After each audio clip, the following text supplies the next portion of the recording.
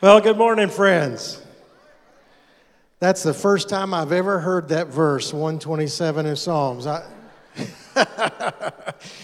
Oh, it's good to be with you. It's great to be with you. And as Pastor Dan said, we do have a connection here. It's been a long time. Actually, 29 years ago, when Pam and I got married, Des and Mary and Stephen and Anthony came up to our wedding in Vancouver, British Columbia, and participated in our wedding then. And so that was a long time ago. And then my wife was on staff here at the Christian school. She worked with Vicki Vaughn and Janet Betzel and all of those ladies at the school, and that was fun. Your former youth pastor, Steve Thompson, and I, we collaborated together and co-directed a large summer camp for students. And so there's just a lot of connections here. A few years ago, our worship ministries performed a musical that was arranged by Pastor Dan. And they were all wondering, who is this guy? He's amazing. And so aren't you grateful for your pastor? Don't you got a wonderful pastor? Wow.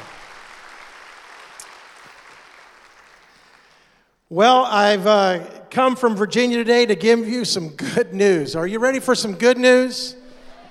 I mean, we hear the bad news on the radio and the TV, but we got some good news. This book here has got good news. It's all good news.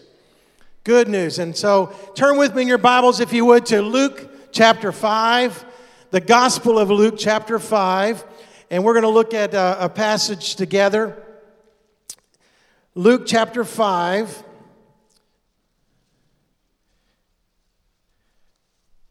Beginning in verse 1, Luke tells us, one day as Jesus was preaching on the shore of the Sea of Galilee, great crowds pressed in on him to listen to the word of God. Verse 2. He noticed, would you just say he noticed? He noticed 2 empty boats at the water's edge, for the fishermen had left them and were washing their nets. Verse 3, stepping into one of the boats, Jesus asked Simon, its owner, to push it out into the water. And so Jesus sat in the boat and taught the crowds from there. Let's just pray together. Lord Jesus, I just pray that the preaching of your word has power today to move us to specific action. And we just pray, Lord, that you help that Des Bryant complete that contract because we need him. Amen. All right. I might live in Virginia, but I'm still a Cowboy fan. Oh, my goodness. I say that at my home church, and they boo. I feel at home. Well, as you may have guessed, I grew up around here, and back when I was just a little kid, I was probably about 7 years old, my grandparents bought a lake house down in Lake Granbury, and so one of my uncles taught me how to fish.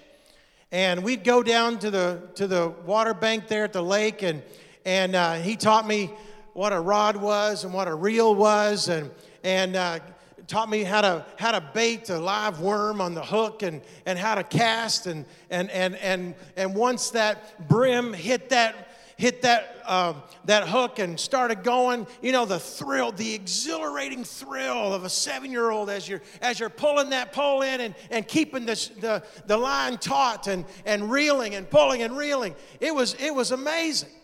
And so that was my picture of fishing for brim.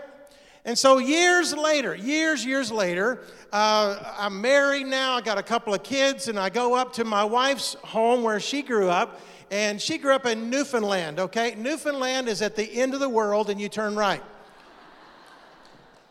Okay, so you got a bunch of islands in the Atlantic Ocean. You got Ireland, you got England, you got Greenland, you got Iceland, you got Newfoundland, okay? It's one of those.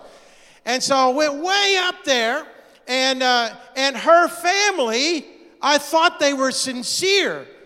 They said, we want to show you how Newfies fish. And I said, well, this can't be that bad. I mean, I know what fishing for brim is at Lake Granbury. I can do this. Well, the first thing that they told me is we had to get up at 3 o'clock in the morning. I didn't even know God got up that early. I should have known that these sinister relatives of mine were up to something. We got up at 3 o'clock in the morning, and I'm there, and we're getting into the car, and I'm going, okay, guys, where's the tackle? They said, we don't need tackle. I should have known something was up when they said we don't need tackle at 3 o'clock in the morning. And so we're driving out there, and they said, you've been fishing on Texas lakes. That ain't nothing. You wait till you see the Atlantic Ocean. We fish in the ocean. I'd never seen that before, but anyway, we get in this 40-foot rig, and there's 8 of us, and they tell us that the fishing limit for the whole boat's 15 fish. 15, I'm doing the math here. I'm going, okay. And how long is this trip? 8 hours for 15 fish. That's less than 2 per fisherman for 8 hours. I'm going, oh my goodness, I should have known. I should have known. And so they're talking about cod jigging, okay? There's a big difference between brim fishing and cod jigging. I didn't know. Now I know. I want you to know. And so cod jigging is when you have this line. It's about 6 different hooks on it, and they don't use worm. They use squid. Have you ever tried to hook a squid? I should have known. And so cod jigging, you don't have a pole. What you do is you throw the line over the gunnel of the boat, and this is what you do. That's cod jigging for 8 hours. For less than 2 cod per person. Cod jigging. This is cod jigging with squid on the hook. And so we're going out there. We're headed to Kingdom Come who knows where. And I look around and you can no longer see land. I should have known. Something was up. And so I don't think it's God's will to get up at 3. I don't think it's God's will to fish with squid. I don't think it's God's will to leave that far away from land where you can't see land anymore. I mean, I was used to wading out in the Lake Granbury, feet on terra firma. That's God's will. I want to tell you something. We hadn't even got to our destination. The sun had not even come up on the horizon. And I started feeling nauseated. I started getting dizzy. And I started getting delirious. I couldn't remember my name. I didn't know where I was. And all I could remember was bowing over the gunnels and christening the ocean with my insides.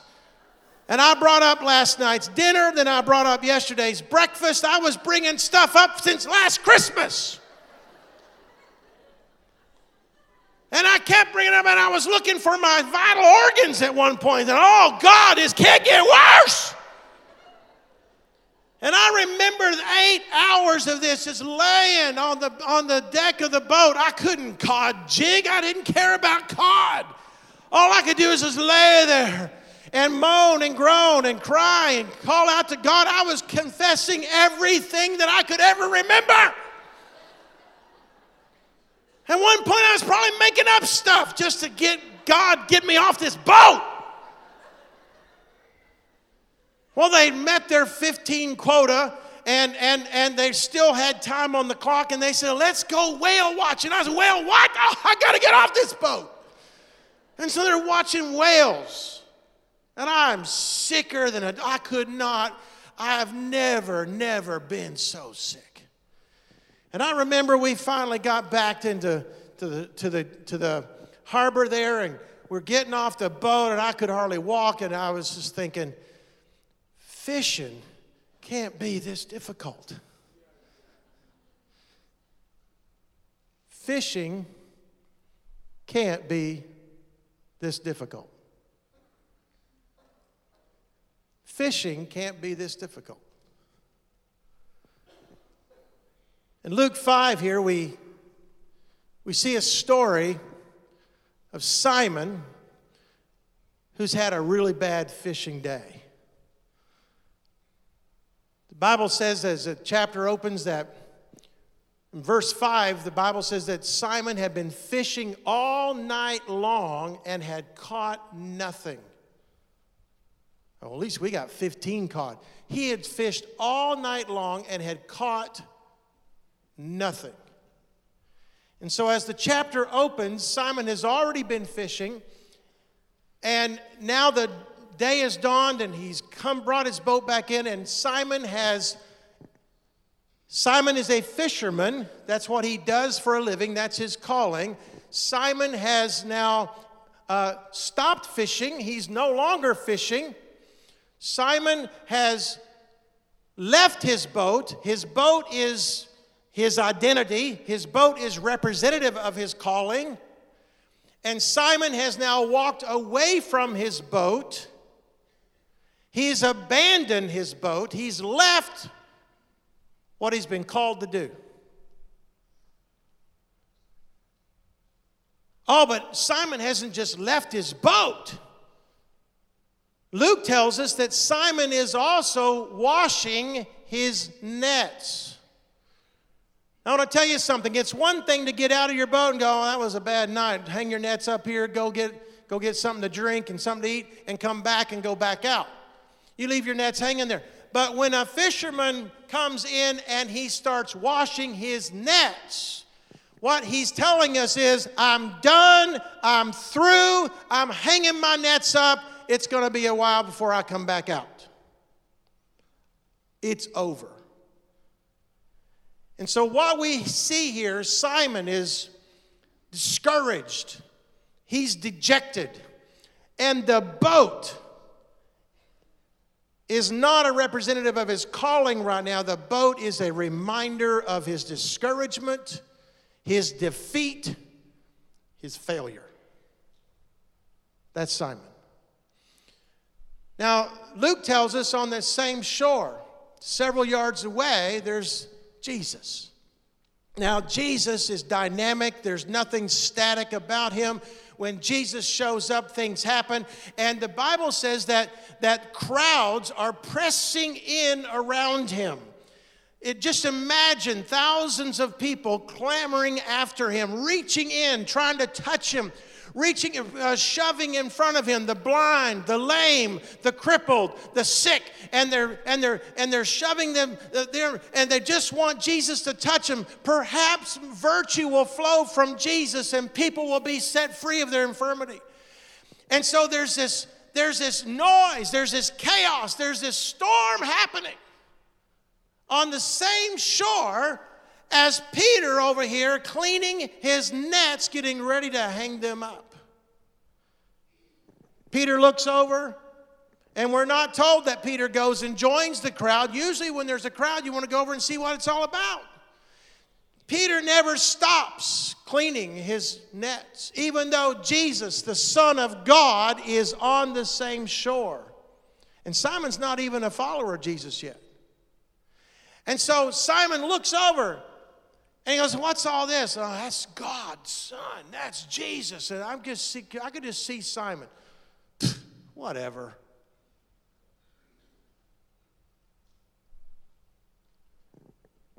And there may be some folks here today that you can relate to Simon. You can relate to Simon.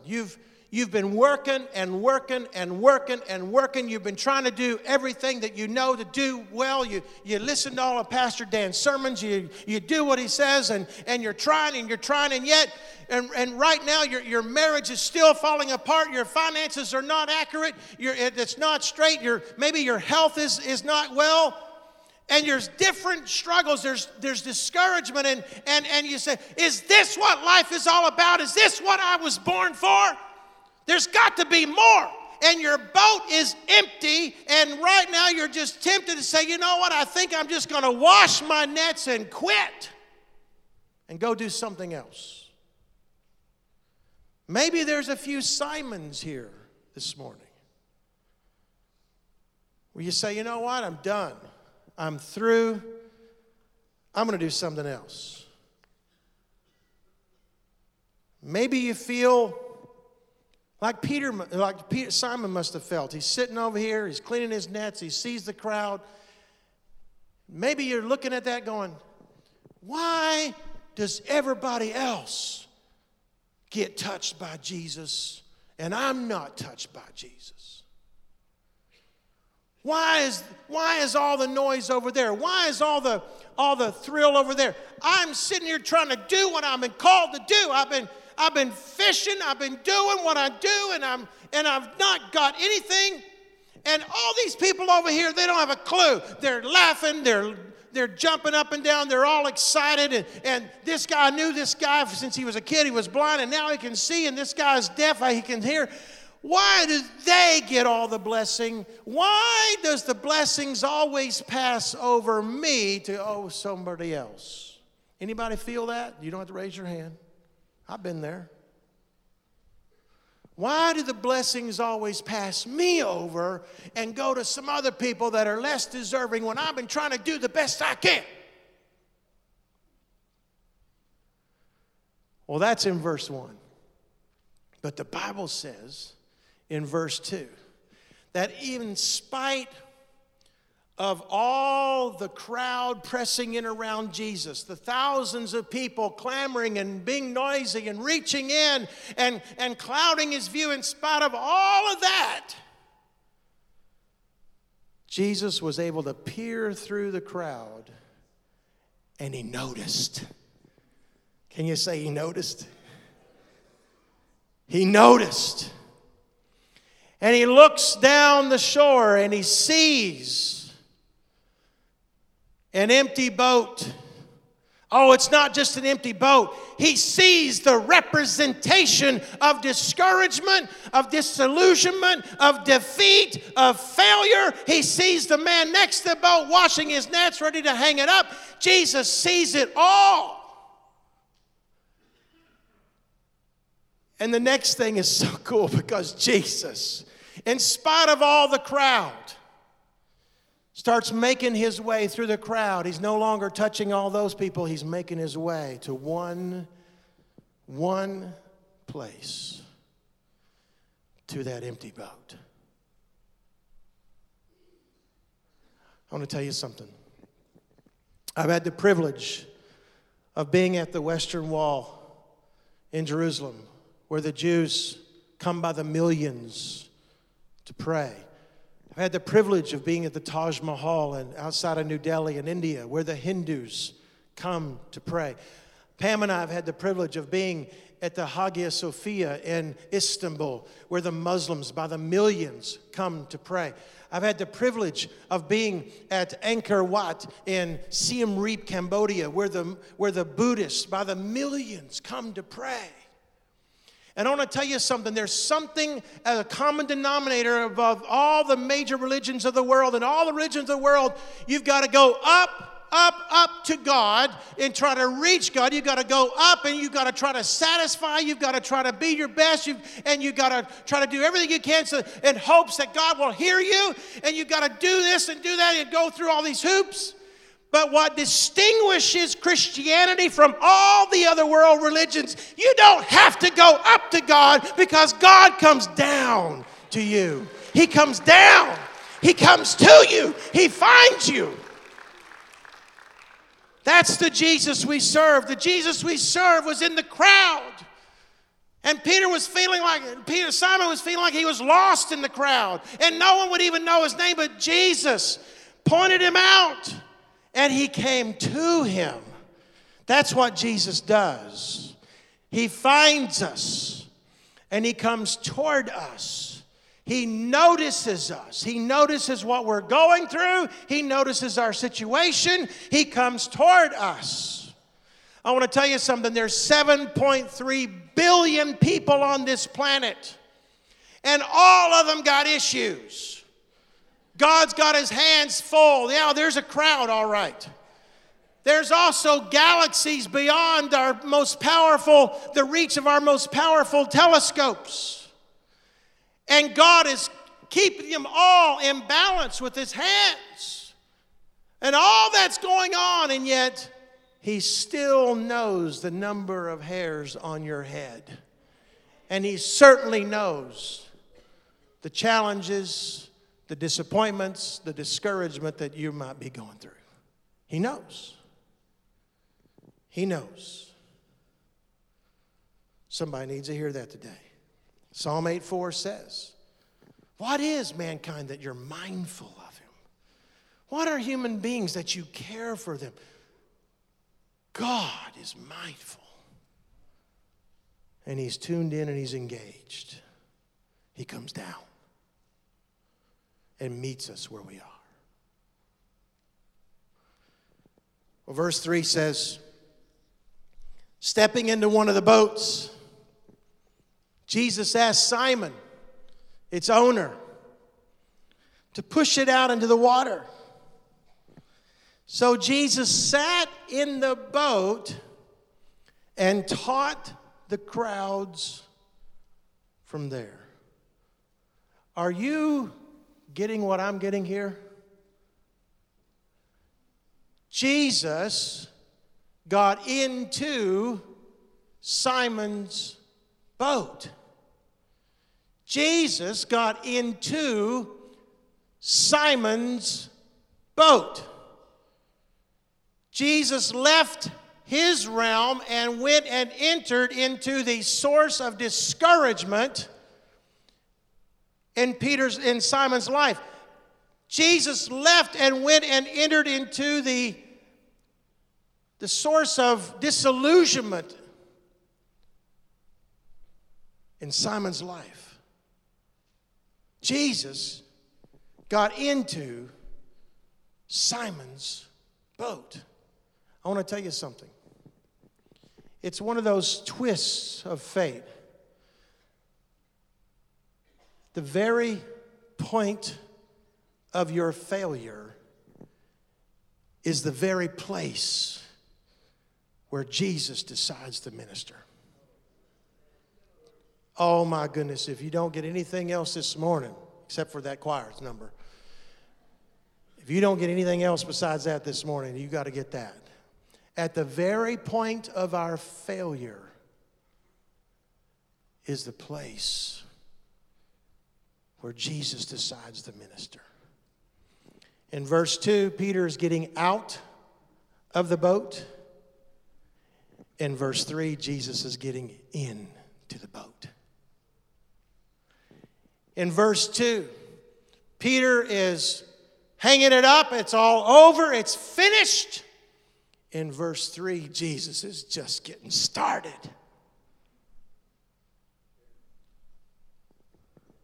There might be some folks here who feel a kindred spirit with Simon right now. Yeah, that's me. My boat's empty. I've been trying, and my boat's empty, and I'm ready to just hang up my nets. I'm done. I'm finished. I'm going to do something else. I want to tell you something. It's one of the counterintuitive ways of God. God does not use our successes near as often as he uses our failures. I've often asked God that, why, God? Why do you do that? And I get a sense that, you know what? During my successful times, I can't even hardly be penetrated. If God tried to yell at me, I probably wouldn't hear him. God is able to use our failures so much more effectively than our successes. And when Jesus turns his attention and he notices your situation and he starts making his way to you, then he's looking for that very part of your life that you felt was useless. That part of your life journey that's been the most painful, the very part of your life that Jesus wants to place himself in and minister from. Whatever you may consider your loss today, I'm here to tell you that God wants to use that for his glory. God has a way of turning our messes into a message. God has a way of turning our messes into a message. Just consider some of the ancient heroes of the faith. Some of the best life messages of Joseph came after he had spent years in prison. Some of the best life messages of Moses came after he had spent years in exile, running because he had murdered an Egyptian. Some of the best life messages of David, some of the best psalms written, even his posterity came after he had messed up with another man's wife. Some of my best life messages have not come out of my successes, but out of my lowest ebbs, my disappointments, my failures, my discouragements. And here we are. Jesus did not preach to the masses from a boat full of fish. Otherwise, where would he have put his feet? Jesus preached from a boat that had been emptied and abandoned. That's the Jesus we serve. He has a way of noticing us. He has a way of coming toward us. He has a way of turning our curses into blessings. If you're here today and you're feeling like you've got a lot of Simon, just hang on. Be patient, because Jesus notices. Back in the 1800s, early 1800s, there's a little girl named Frances that was born in New York City, born to a couple named John and Mercy Crosby. Frances's friends called her Fanny for short. How'd you like to grow up with a name called Fanny? Every time someone mentioned your name, they reminded everybody else in the room of people's backsides. So Fanny, she was just an infant. Her father, John, passed away unexpectedly. Fanny was raised by a single mother. Well, even when she was still an infant, just maybe 6 months old, Fanny got a cold and she got, that goop in her eyes that happens sometimes when a child gets a cold. And her inexperienced mother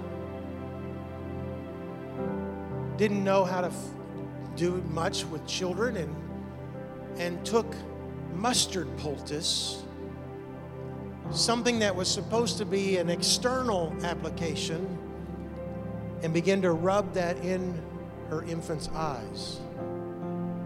And that mustard poultice blinded Fanny for the rest of her life. When Fanny grew up, her handwriting was so illegible that when she signed her name, it was just an X. She also suffered stints of depression and feelings of meaningless her entire life.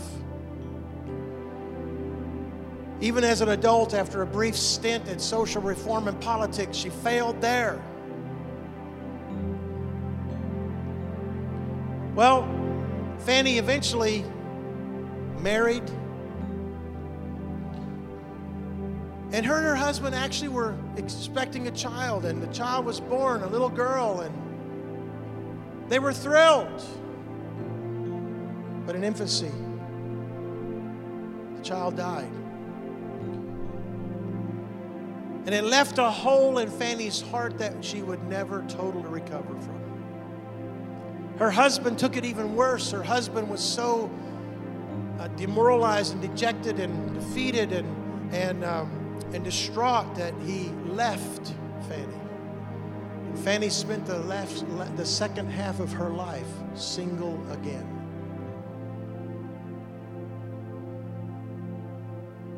The last 30 years of her life, she lived in dire poverty, in a desperate, deplorable situation, in a tiny little flat in New York City slums, what was then known as Manhattan's Lower East Side. Well, Fanny had an interest in writing songs.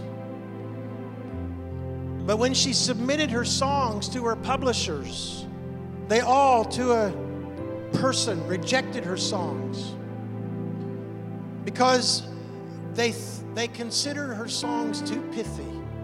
See, Fanny was writing during the era of the Victorian time, the Victorian era, and the hymns that were being written at that time by men were featuring the negative sinfulness of mankind.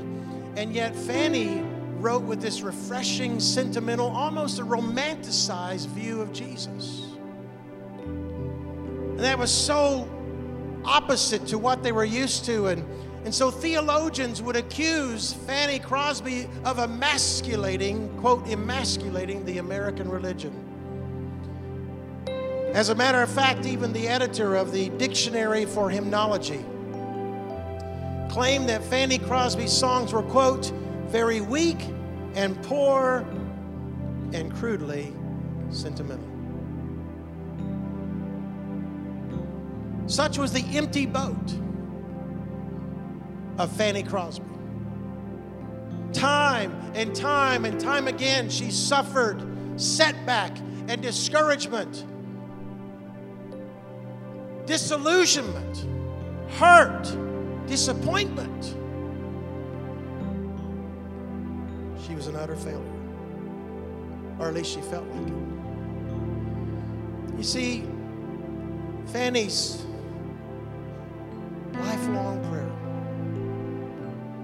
was, God, would you save 1 million souls from my songs? You know, that's quite a lofty prayer from a blind, dejected, single, overlooked woman in the Victorian era. What a lofty thought. Who do you think you are? 1 million people.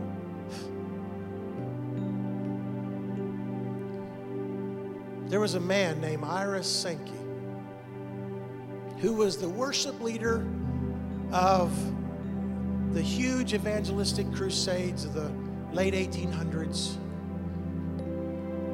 The evangelistic crusades conducted by D.L. Moody, Chicago.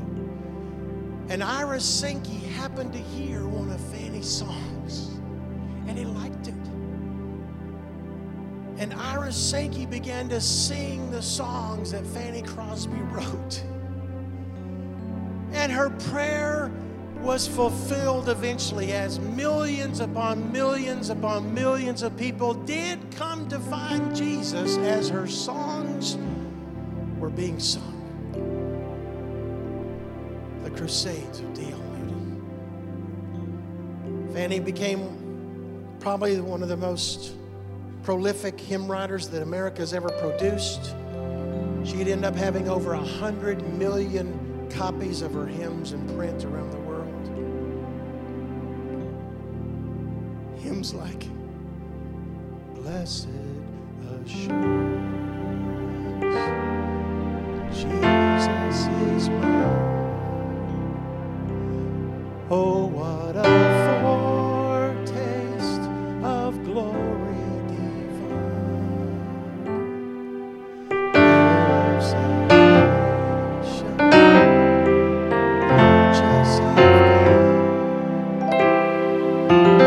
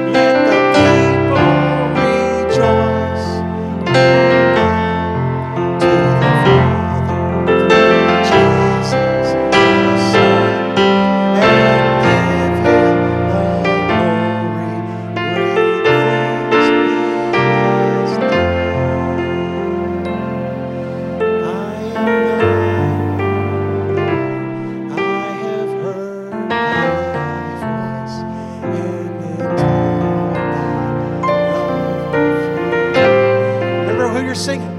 Singing about Fanny Crosby's and words, her perspective.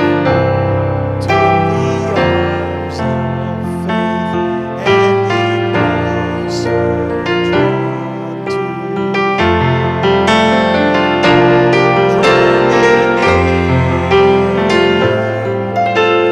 Nearer, blessed to the cross where thou hast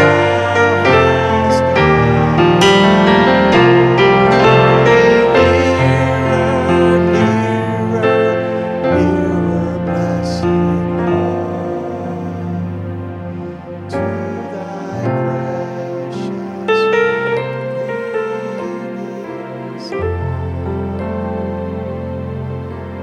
Pass me not, O gentle Savior.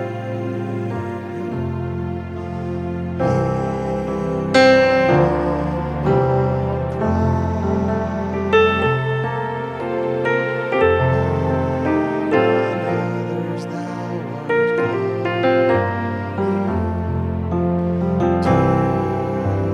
pass me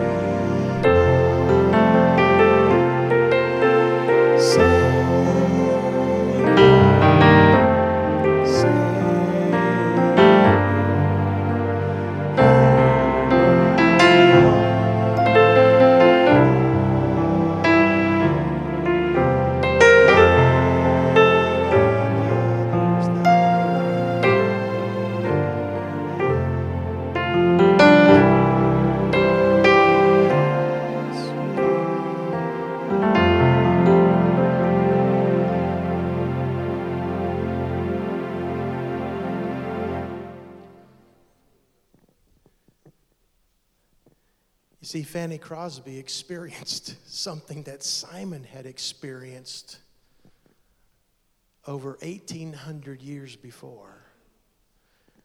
And Fanny and Simon experienced something that Jesus wants every single one of us to experience. You see, Jesus knew something that Simon didn't know. Jesus knew that morning was coming. Jesus knew that the crowds would be on the beach. Jesus knew that he would need a place to minister. Jesus knew that he would need to speak from an empty boat. And Jesus had it all under control the whole time. Simon didn't have a clue. He hadn't caught up yet. He was still in his own misery. You see, Jesus also knew something that Fanny Crosby didn't know. Jesus knew that someday, he would need to tap somebody that had such a deep relationship with him and write such deep, sentimental songs about him. Jesus knew that if Fanny Crosby had had her eyesight, that Fanny Crosby would have pursued all the things that you and I pursue with our eyesight and are so busy to write those kind of songs. Jesus knew that he had to carve out an empty place in Fanny Crosby's heart so that he could someday occupy himself. Jesus knew what Fanny Crosby didn't know. She had to be stripped of her ability to go off to school and learn like all the other children. She had to be confined to her house for fear that she might damage herself, and confined to reading, to hearing the Bible read to her hours upon hours a day. Confined to her mother's piano where she would plunk out songs when she was just a child. While everybody else was out playing and busy pursuing lofty goals of life, Fanny stayed in her house, writing songs. Near the end of her life, she finally realized what Simon had realized. Oh, God did need this. And she wrote in her autobiography this: It seemed intended by the blessed providence of God that I should be blind all my life. And I thank him for this dispensation. I might not have sung hymns to the praise of God if I had been distracted by the beautiful and interesting things that surrounded me. So if perfect earthly sight were offered me tomorrow, I would not accept it. Simon finally realized Jesus wanted to occupy the empty spaces in his life. Fanny Crosby finally realized Jesus wants to occupy the empty spaces in my life. Can I just suggest to you today, those that feel there's a hole, there's an empty space, Jesus has carved that out so that he can fill it himself and be a blessing to others.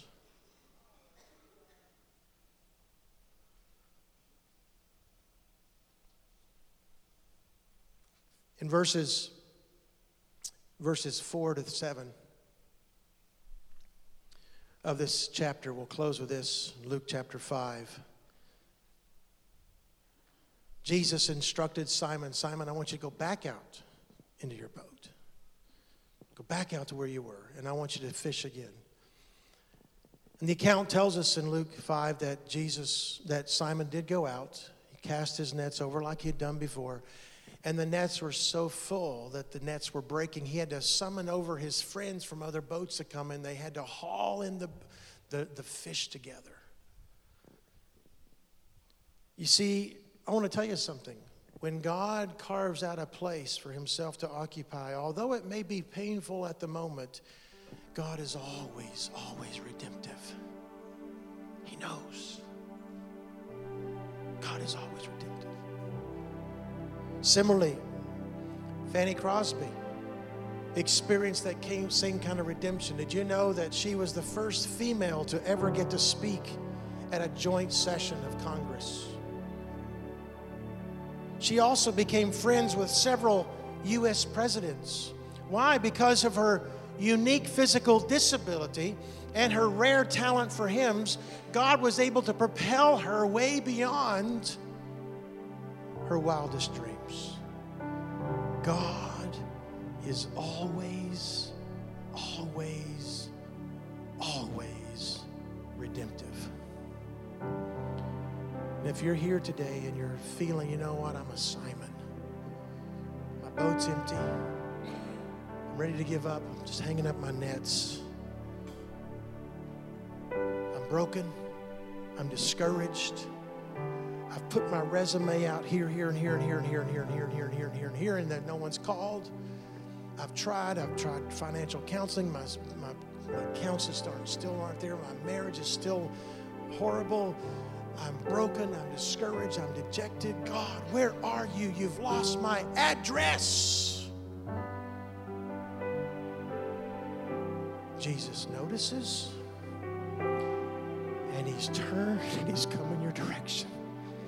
And he's always redemptive. He's always redemptive. Would you stand with me today? I'd like to invite the worship team to come on back up. I'd like to invite the prayer team to come on forward if you would. We just want to serve some people today. Please do not leave this house with any discouragement that you might have walked in with.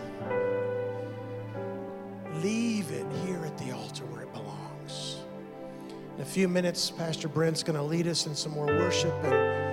And I want to invite everybody in the house. You're saying, you know what? I got that empty spot. I've got a piece of brokenness in me. I'm a Simon. I'm just a Simon.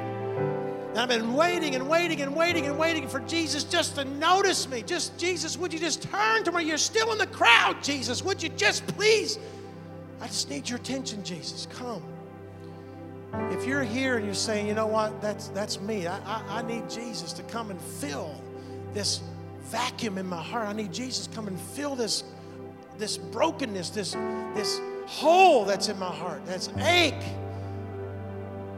I need Jesus to come. I need the touch of Jesus. I need him to notice. I need him to turn. And I need him to change my situation. Now, I want to just to be honest with you. He may not change it today, but I will tell you this. He's going to make a message out of your messes. Did you hear me? He's going to make a message out of your messes. Pastor Brent, would you lead us, brother? If you want the touch of Jesus, would you just come on down? Let these people serve you. Come on down and let the people, just let Jesus touch you through the hands of these precious servants. We want to serve you. Thank you, sister. Anybody else? Come on. Pastor Dan.